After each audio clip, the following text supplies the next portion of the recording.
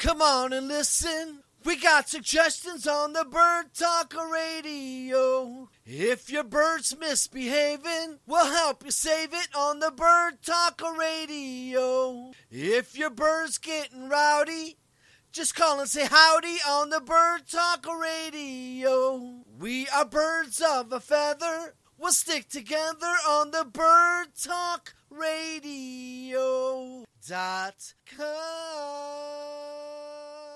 Bird Talk Radio personnel make an appointment for each guest speaker to join the show live on air at a prearranged date and time. About 30 minutes before the show, the guest speaker calls the studio and has a warm-up conversation with the Bird Talk Radio show host. We talk about the major points we wish to cover during the show and try to get a feel for what the guest speaker wishes to talk about. During many of these pre-recorded live shows you are enjoying now on our streaming or podcast network, you will hear some show intros and warm-up conversations. This is a little bit of how we do it at Bird Talk Radio. We do it all for you, the keeper of feathered loved ones, that you may enjoy and benefit from our streaming bird love 24/7, 365, now about 7 years on air.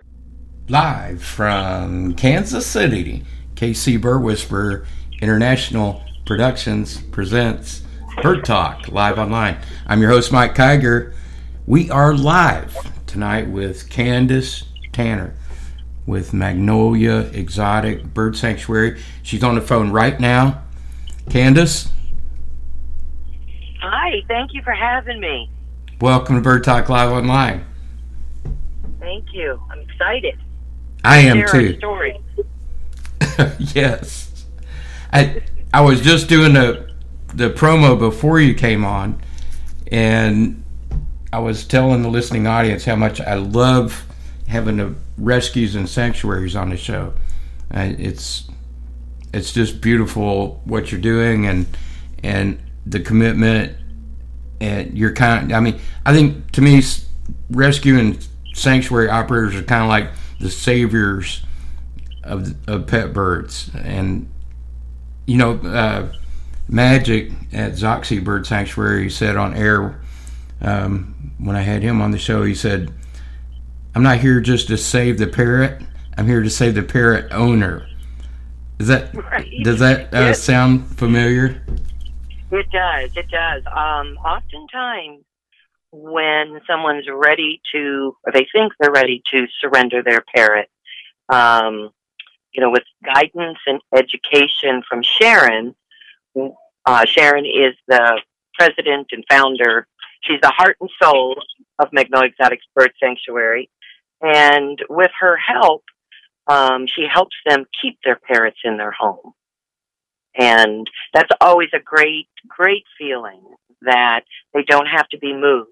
They, don't have to go somewhere new, and they don't have to be scared. So, and I think a quick story. One of them, a gentleman who was considering surrendering his Galston cockatoo, after Sharon met with him and talked to him at length, she determined that his little guy wasn't getting enough sleep because he screamed all the time. And she even tried to help him keep his bird. Yes. So after finding out, where does he sleep? Where's your cage? What's it like in your family? She figured out that he was up too late and up too early. And then once she recommended that he get a sleep cage and put him he had a very busy household with teenagers, and to get a sleep cage put it in the quietest room in your house and put him to bed at 8:00. Yeah, so I've heard that. It worked. It worked. I've had a couple of experienced aviculturists say, actually one in particular, Tony Silva said 12 hours is good for large birds. Yes. And I think he even said they need 12 hours. Yeah, they really do. And, particularly during breeding season, the minimum of 12 hours. and could even go to 13 or 14. But I think anything less than 10, they're just miserable. They're like us. They get really cranky. And so you experienced that. yes, no sleep and you get cranky. And so the sleeping is really, really important. Sharon has Mr. P, who lives in her living room, and he has a sleep cage in a back bedroom. And about 10 after 8, he starts yelling, like every night, because it's bedtime for him. And as soon as she puts him to bed, he's just as quiet as he can be and sleeps all night long. Starts yelling. Wow. I heard something similar with Ginger Duplessis was on the show about a year ago doing a 4th Street training show, and she mentioned that one of her African Greys, and this is kind of in the same discussion here about their sleeping and timing of their sleep, but she said that one of them was so used to her coming around at a certain time in the evening to pick up their food bowls and water bowls, because she takes their food and water bowls out of their cages every evening, all of it. And then it's a kind of a tactic or strategy for training, because she says in the morning they're all really glad to see her because she's bringing the food. Because all these trainers, they got food in their pockets, and they're always holding a little kernel of sunflower seeds in their hand or something. Food-based training is the thing, because these birds are too smart to go for anything else. You have to have something they want. They want it really bad. You can't use hand signals with parrots. No, they don't care. Yeah, they're like, I don't care what you're doing over there. You got something to eat. Right, exactly. Got my favorite treat? Yeah. How about a pistachio? You can make all the faces you want and tell me how much you love me, but I'm not doing anything, unless I get a pistachio at least, Well, one of her birds, they're so funny. Listen, I say, if you never had one of these birds, it's one thing after another. There's always something new, and they pick up on the darndest things, kind of like little kids do. Kids say the darndest things, and this African Grey, she says, started saying every evening at the time that she usually comes around to pick up the food and water bowls, time to pick up the food and water, time to get the food and water, pick up the food and water now. Yes, the bird tells her, okay, it's come time and pick up the food and water now. Yeah. And I think we were listening on it, Candace mentioned breeding season, and I just wanted to mention that I'm pretty sure I'm right on here, what she's talking about is not the time of the year that breeders, get all their birds to lay eggs and breed. Right.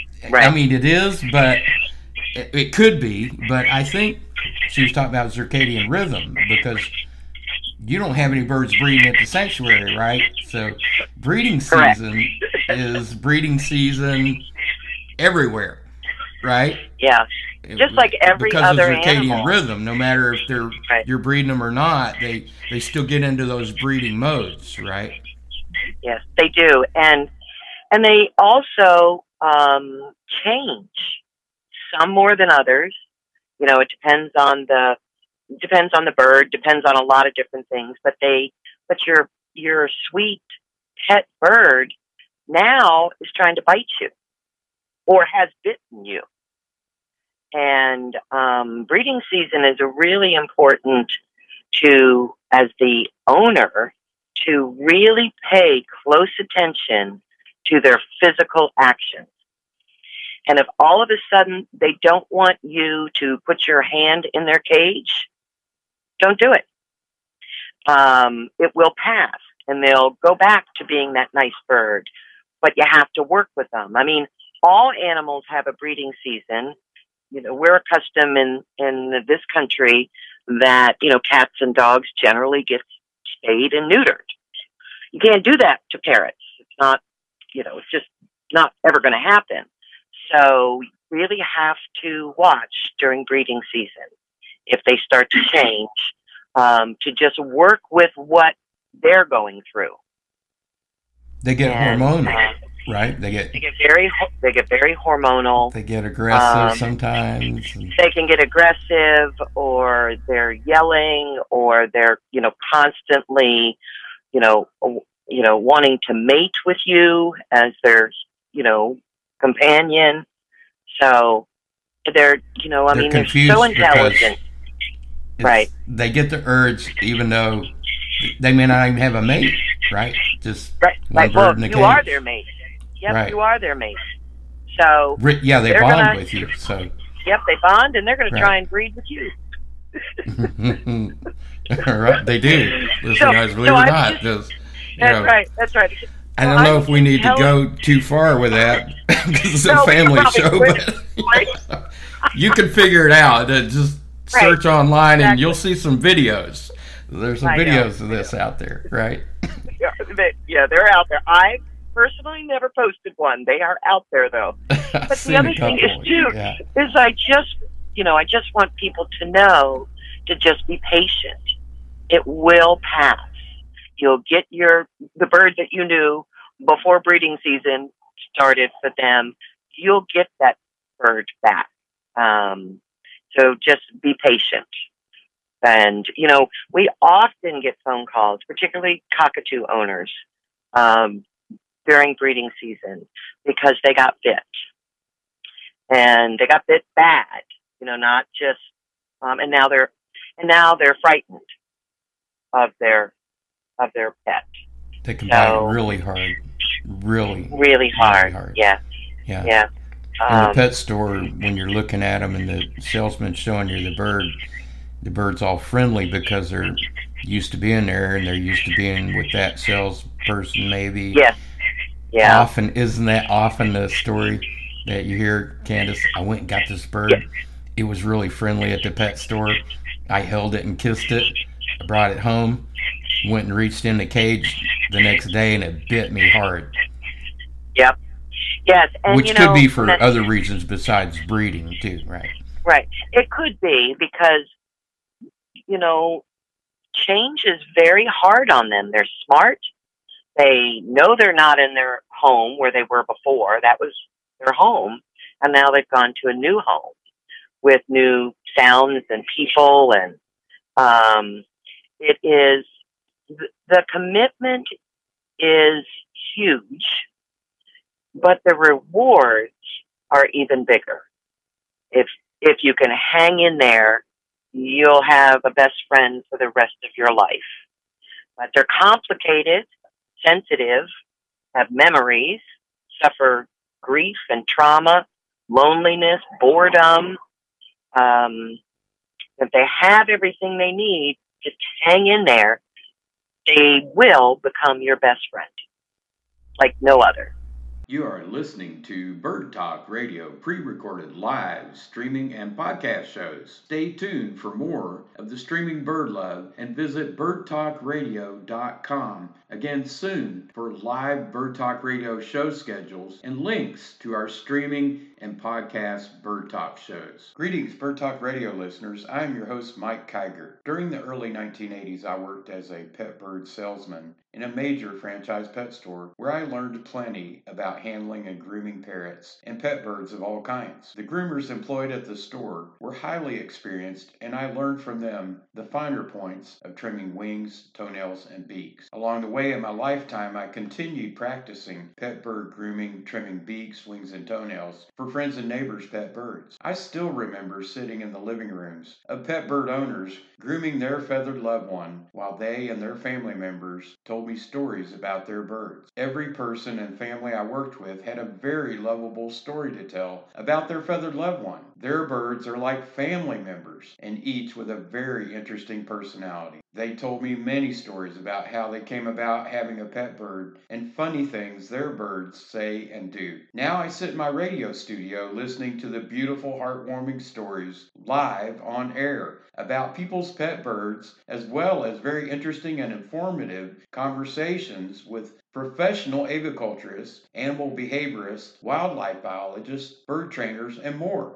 Much like the days in people's living rooms enjoying their stories about their feathered loved ones. I hope you will continue to enjoy these very informative Bird Talk radio shows on our streaming and podcast networks 24/7, 365. At the time of this recording, we have almost 7 years on air, year-round streaming the bird love worldwide. Bird Talk Radio are the world leader in aviculture talk radio. Find links to our pre-recorded live streaming show and podcast networks on birdtalkradio.com, plus information about current live shows. Visit us again soon at birdtalkradio.com.